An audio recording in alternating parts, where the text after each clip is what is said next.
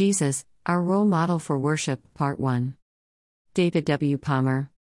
Jesus' example of thanksgiving, praise, and singing. Jesus is our ultimate example for thanksgiving, praise, and worship. After all, he is God's will in operation. Scripture does not give us much information about singing and music in Jesus' life and ministry, but by definition, because he is God's idea of a perfect man, he must be our role model for worship. So, what was his worship? What did it look like, and what were its results? In seeking answers to these questions, we begin by looking at his thanksgiving. 1. Thanksgiving in the life of Jesus. In the New Testament, we see Jesus regularly expressing thanks to his Father. Below are some places where various Greek words, translated thanks, were used by Jesus.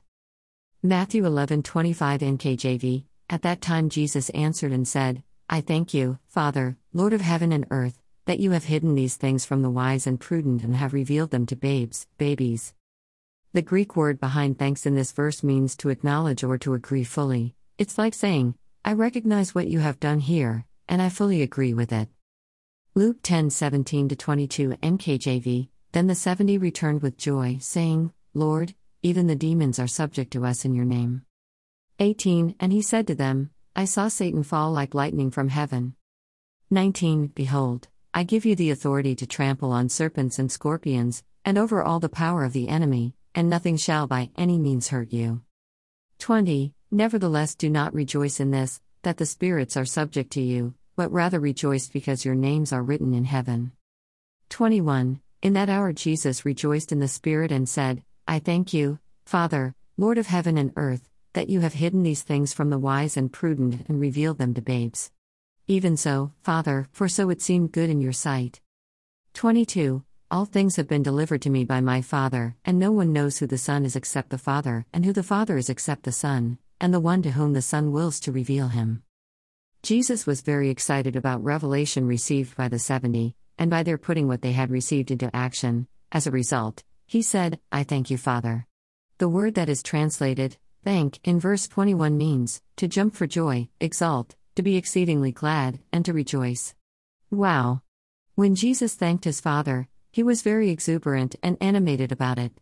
He is our role model. At appropriate times, we too should thank Father with this same jubilant enthusiasm and body language. John 11:41 NKJV, Then they took away the stone from the place where the dead man was lying.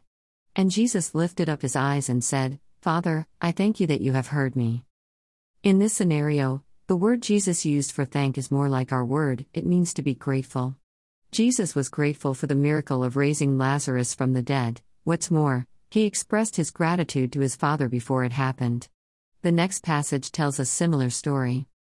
Matthew 15:36 NKJV, And he took the 7 loaves and the fish and gave thanks, broke them and gave them to his disciples, and the disciples gave to the multitude.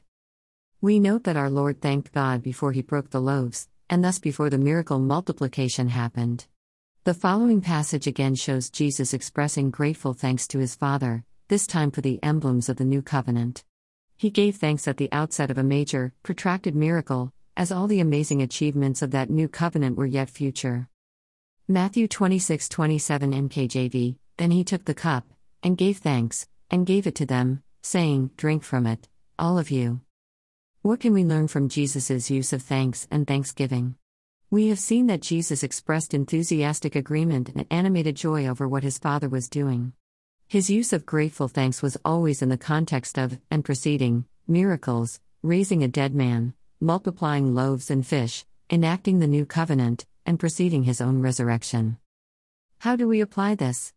Usually, the moments preceding a miracle is when we are in the most desperate need of one, facing a situation where we have no other alternatives, where only God can fix it, whether it be a healing, a weather emergency, a financial predicament, a relational crisis, or a family need.